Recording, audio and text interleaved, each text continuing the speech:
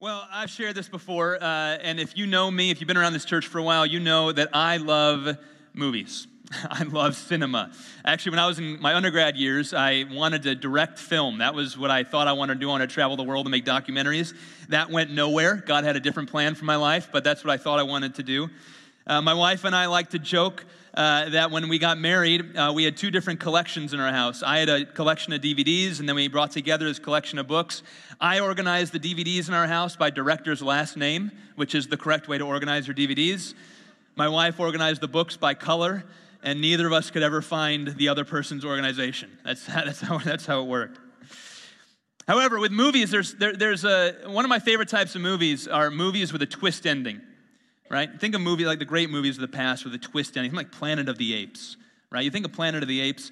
The point of a twist ending is that it's the ending is obvious if you know it all the way through the movie. Clues are being dropped all throughout the movie that you should pick up on what the twist ending but then the end comes. And the twist ending happens, and all of a sudden it paints the entire movie in a different light. You suddenly see all the scenes through the proper lens. That it was all there in the first place. If you just had eyes to see it, if you were just looking and knew the clues, you never would have missed it. But great twist-ending movies, the plot's revealed in the end, and you go back and you say, how did I miss this? It was right in front of my eyes the entire time. The resurrection, in some ways, is like that great twist ending on God's story. It unlocks the entire Old Testament, but then it also unlocks your life. When you begin to understand the resurrection, it begins to unlock pieces of you, pieces of your story, of the way your story has been knit together, of your experiences, of why things happened in your life the way they did. It's only when you fully understand the resurrection that you begin to look back on your life and say, how did I miss this the whole time? That's what was happening. That's what God was doing in this. One of my favorite preachers from long ago, a man named Charles Spurgeon, he says, the resurrection is the cornerstone of the entire building of Christianity. It's the keystone of the ark of our salvation. It would take a volume to set forth all the streams of living water which flow from this one sacred source, the resurrection of our dear Lord and Savior, Jesus Christ. But to know that he is risen and to have fellowship with him as such, communing with the risen Savior by possessing a risen life, seeing him leave the tomb, by leaving the tomb of worldliness ourselves, this is even still more precious. He's touching on something very important there. And as we begin, I want to ask you, has the resurrection taken a hold of your life in the way that Charles Spurgeon is describing? Has it colored every aspect of your life? Has it provided the true sense of what you're seeing and what you're experiencing? And has the resurrection impacted you so that you see all of life clearly? I beg of you this morning, if that's not what the resurrection is in your life, if you're coming in here today and the resurrection is something maybe you claim to assent to intellectually, maybe it's something you say you believe on the peripheries, but if it has not yet sunk in, that it's the resurrection that brings clarity to every part of your life, perhaps God might form that in you today. I got one kind of big idea I want to work with. It's going to work itself out in three main points today. And the idea is this: the resurrection changes everything. It changes everything. Let's begin with a story from Matthew chapter 28. Let's read of this first Easter Sunday morning and the first accounts of those who met the resurrected Jesus. Remember, Jesus had been crucified by Roman crucifixion on Good Friday. Many of you were there as we celebrated our Good Friday service just a few days ago. And what that is reminding ourselves that Jesus died physically on a cross. Matthew 28, verse 1. Now after the Sabbath, towards the dawn of the first day of the week, Mary Magdalene and the other Mary went to see the tomb. And behold, there was a great earthquake, for an angel of the Lord descended from heaven and came and rolled back the stone and sat on it. His appearance was like lightning, his clothing white as snow. And for fear of him, the guards trembled and became like dead men. But the angel said to the women, "Do not be afraid, for I know that you seek Jesus who was crucified. He is not here, for he has risen, as he said. Come see the place where he lay. Then go quickly and tell his disciples that he's risen from the dead. And behold, he is going before you to Galilee. There you will see him. See, I've told you." So they departed quickly from the tomb with fear and great joy. And they ran to tell his disciples. And behold, Jesus met them and said, "Greetings." They came up and took hold of his feet, and they worshiped him. Then Jesus said to them, "Do not be afraid. Go and tell my brothers to go to Galilee, and there they will see me." Let's go over this and remind ourselves of the story of this first Easter and what happened. Consider these women. These are women who set out on that first Sunday morning in weeping, in mourning. They're going to anoint a dead body, to put flowers and fragrance and spices around the body of their good friend Jesus Christ, who they had just personally witnessed undergo one of the worst forms of human torture that we've ever developed as humanity.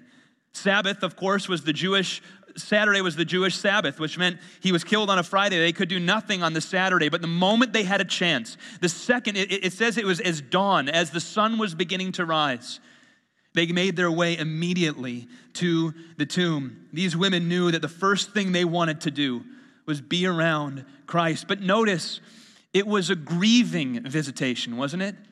They were going to anoint a dead body. This love they carried with them, it was the type of love that's a love because of the loss you've experienced. It carries with it the weight of grief. And you can imagine them and the emotion that must have been going through their hearts and their minds as they made their way towards the tomb, as the sun was just beginning to come up over the horizon. And then all of a sudden, the earth begins to shake. And in the distance, they can just see, but there's this bright light shining near the tomb. And as they look, an angel is appearing. This must have been altogether startling. Sometimes I think we read passages like these and we think that the people who experienced them in the Bible just had a totally different vision of the world. They saw things totally, and this would have been completely normal to them. Angels moving rocks aside and guards trembling and earthquakes. And they were just like us. Imagine if you on a Sunday morning, all of a sudden where you were going, and an angel appears to you. This would have startled them, which is why the first thing the angel says, and then Jesus says it as well, don't be afraid. Don't fear. This is good news. The angel tells them that Jesus is risen from the grave. They run back to go tell the rest of the disciples, but before they can get back, Jesus meets them on the road. It's quite remarkable. The first people who Jesus appeared to after the resurrection was a group of women. And the reason that's remarkable is because in ancient history, in first century history, that did not happen. In first century history, if you wanted to record something that had merit and people would believe to be true, you did not take the account of women's voices and testimonies as proof. That's just not how first century Israel worked. We can look at all the writings of that time and see a woman's voice did not carry the weight of a man's voice. One of the reasons the gospel is recorded this way is not because they're trying to tell you and convince you of something that happened, but they're recording what actually happened. Jesus appeared to these two women. And you notice that this language, it says they cling to his feet. I just love that language. There's this scene of them being told that he was risen from the grave, but then they see him, and when they see him, the first thing and the only thing they can do is fall on their feet and cling around him like this and just worship him. Because it's that good. Could it truly be true that he's risen from the grave? They want to grab his feet and feel, is it true? Is there a body here? And they hold on to him and they begin to worship him. And as they're crying and holding his feet, I imagine what's going through their head is no longer would their greatest joy of knowing Jesus Christ be marred by the despair of death. No longer would the rest of their life be marked by a hope that was lost. That's what's happening is they're clinging to his feet and holding on to him. They're realizing in greater depth that Jesus was not just a noble teacher. Jesus was not just a movement leader, but he was the Messiah, the one whose scriptures had said all from long ago that when he died, he would rise from the dead. And they didn't see it. It was that great twist ending that they should have seen. But they're clinging to his feet in worship. This must have changed everything about their life. How? Well, the resurrection, number one, means Jesus is exactly who he claimed to be. It means that Jesus is who he claimed to be. The question we should be asking ourselves this morning is, what is the meaning of the resurrection? What's the point of this? Is it just a story that's good for us to know that happened in history at some point? What's the meaning of it? I think the meaning of it can be found in 1 Timothy. There's this wonderful verse. It reads this, 1 Timothy 3:16. Great indeed, we confess, is the mystery of godliness. Jesus was manifested in the flesh, vindicated by the Spirit, seen by the angels, proclaimed among the nations, believed on in the world, and taken up in glory. This is one of those kind of summary statements in Scripture that kind of reminds you of a number of the essences of what it means to be a Christian and what we believe about Jesus. But if you look in that verse, see that I highlighted it in yellow for you, that phrase, he was vindicated in the Spirit. Well, what does that mean? That word vindication, it has the idea of proven true or declared righteous or justified. Well, we know that Jesus didn't need to be declared righteous. He was already righteous. He was the perfect Son of God. He completely fulfilled the Torah, all of the Old Testament law. He lived it to a degree that no other human could have ever lived. And so it doesn't mean that he became justified somehow. He was always justified. I think what this verse is saying is that the resurrection vindicates and justifies everything Jesus ever taught and did. It proves that his message was true. The resurrection claims that Jesus is exactly who he was. He was vindicated because he actually rose from the grave. No other human could ever accomplish this. All of us will face the grave one day. I want you to imagine your favorite professor you ever had in college. Imagine your favorite professor maybe you ever had, or teacher you ever had when you were a youth in school. Someone that you just admired and you respected and you looked up to. Now imagine they were teaching you one day and they said, look, all these great things I taught you. And just so you know, I'm going to die and I'm going to come back from the dead as well. That's how great I am. Now you might say that man's crazy. Now, if he actually died and you witnessed it and you saw there was no heartbeat left and then he came back from the dead, there might be some merit to who he said he was and what he claimed to be. And this is how it is with Jesus. He actually rose from the dead. It vindicated them. So the question then is who is Jesus? Who did he actually claim to be? I think in our culture today, there's all types of voices crying out of who they think Jesus was. Some say he was a great man. Some say he was a crazy man. Some say he was a leader of a religious movement, but that's not what the Scriptures say. The Scriptures claim that he was God in the flesh who had come on a rescue mission for us.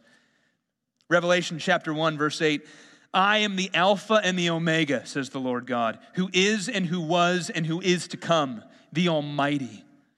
John chapter 8, verse 58, Jesus says to them, truly, truly, I say to you, before Abraham was, I am.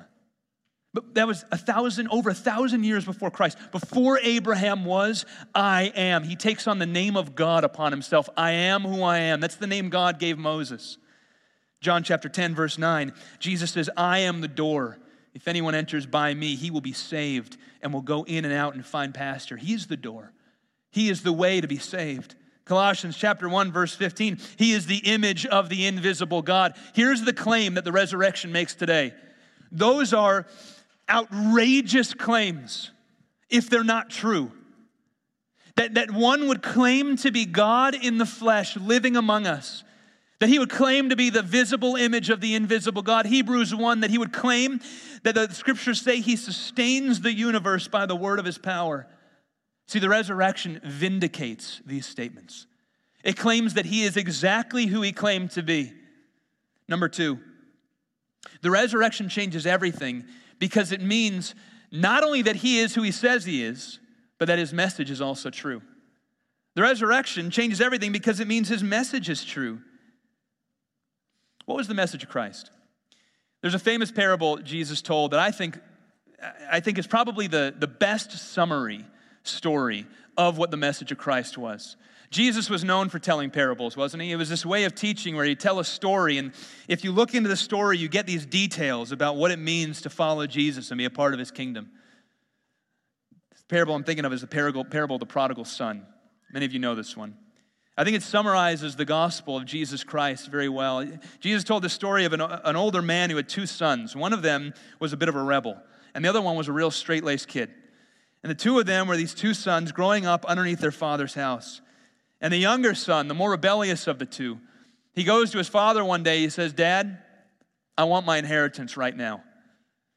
And the father looks at him bewildered. He's loved his son. He's done everything he can for his son. This is a bold rejection of his father's love. And the father says, if that's what you want, I'll give it to you.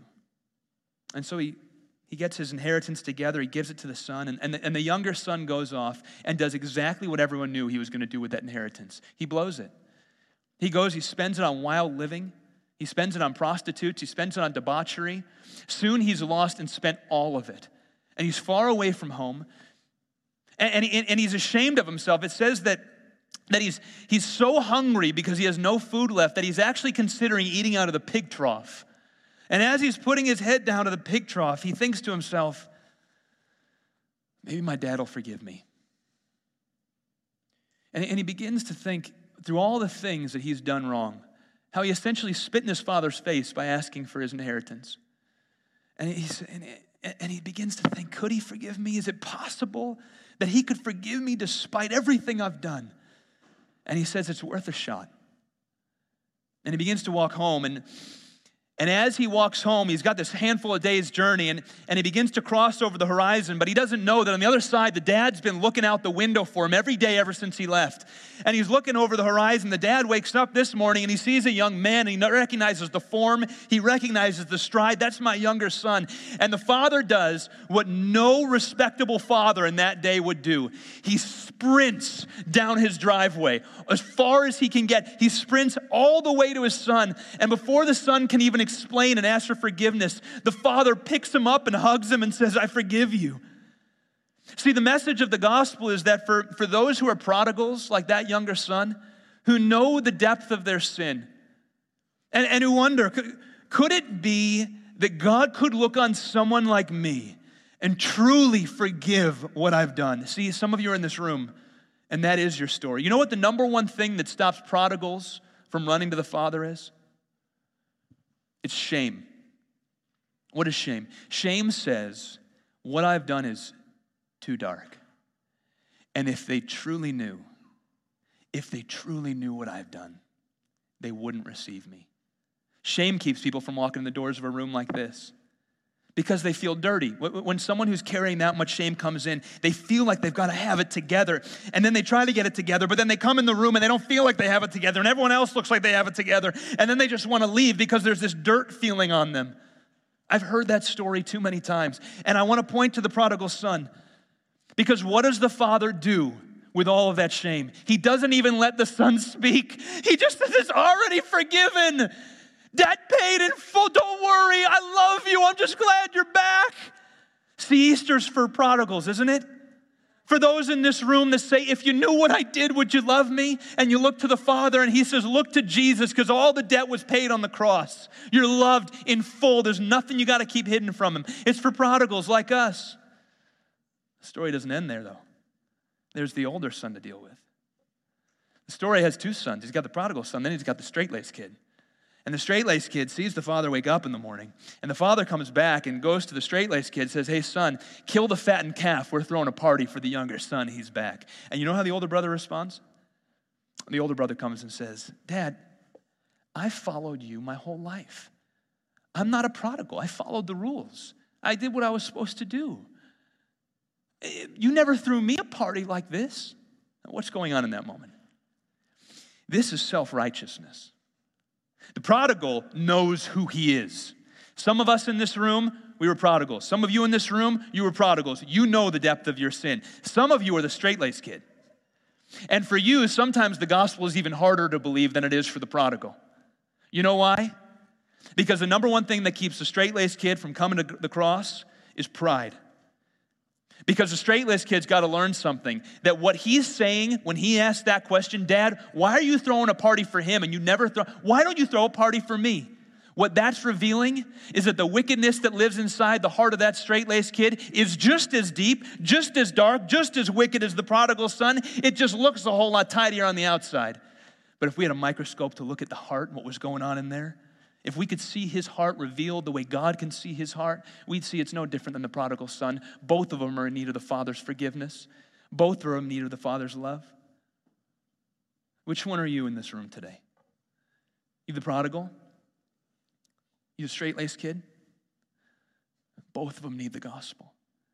Both of them need the reality of Jesus Christ's death on the cross, his blood shed for the forgiveness of sin, fully, washing it away in full. Whichever one you are when you come in this room today, if your faith is in Jesus Christ, what that means is that God no longer sees your sin. He's separated as far as the east is from the west. He knows it in full. In fact, he knows it more than you do. If you knew all of it, you can't even handle all of it. You could not bear the weight of knowing the depth of your sin, but he sees it all, and he bore the full weight of it for you on the cross. See, don't let pride stop you from running to Jesus today. Pride says, I got this together. You don't. You need God. He's got a better story for you. My fear for so many people who call themselves Christians in this city is that when they come in here on Easter Sunday, they come in and they're taking the title Christian without ever really making Jesus Lord of their life and recognizing that they need salvation from outside of themselves. My fear is that so many folks take the title Christian and they come in and they believe that just them being them as is, they're good and God is pleased. But they don't recognize they're one of the two sons and they need forgiveness and they need the cross. Can I plead with you this morning, Easter 2022, might this be the day when you declare, I'm done having Jesus on the margins of my life. I'm done trying to do this and just tack a little Jesus on and think that's what God's called me to. He's called you up to more. There is a life that is truly life. And it's the life of seeing Jesus as Lord over it all. It's the life of having Jesus, the greatest part of who you are, your full identity, wrapped up in who he says you are. Not in what everyone else says you are, not in what everyone wants you to be, not in what you wish you were, but in who he says you are. A beloved son if your faith is in Jesus. A beloved daughter if you've claimed him as your Lord. See, the resurrection validates that the message of Jesus is true. Lastly, the resurrection changes everything because life can never be the same. See, it changes everything. It changes everything about you. These women, when they met Jesus, and the disciples, a couple hours later that day when they met Jesus, look, Peter on Good Friday denied ever knowing Jesus. He was a coward.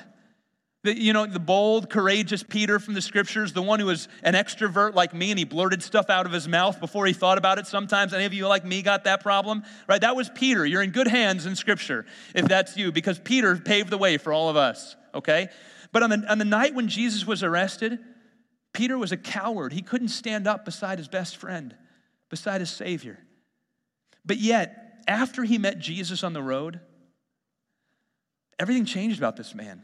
In the book of Acts, we see just a handful of weeks later, he's out proclaiming Jesus in the public square and getting persecuted and thrown in jail for it. It's changed everything. He becomes an apostle. His whole life gets wrapped up in the reality that if Jesus has risen from the grave, all of history is different. Nothing's the same. If he really did it, it's not the same. It can't be. I can't wake up tomorrow and my life is not colored by the reality that Jesus rose from the grave. I can't go to work tomorrow and not have my reality shaped by the reality that Jesus rose from the grave. I can't love my kids not underneath the reality that Jesus rose from the grave. I can't love my wife. I can't love my church family not with the reality recognized. If Jesus rose from the grave, everything's changed. Because what it means is he's sealed your own resurrection as well. And he's changed you not only in eternity, but for this life too. It begins here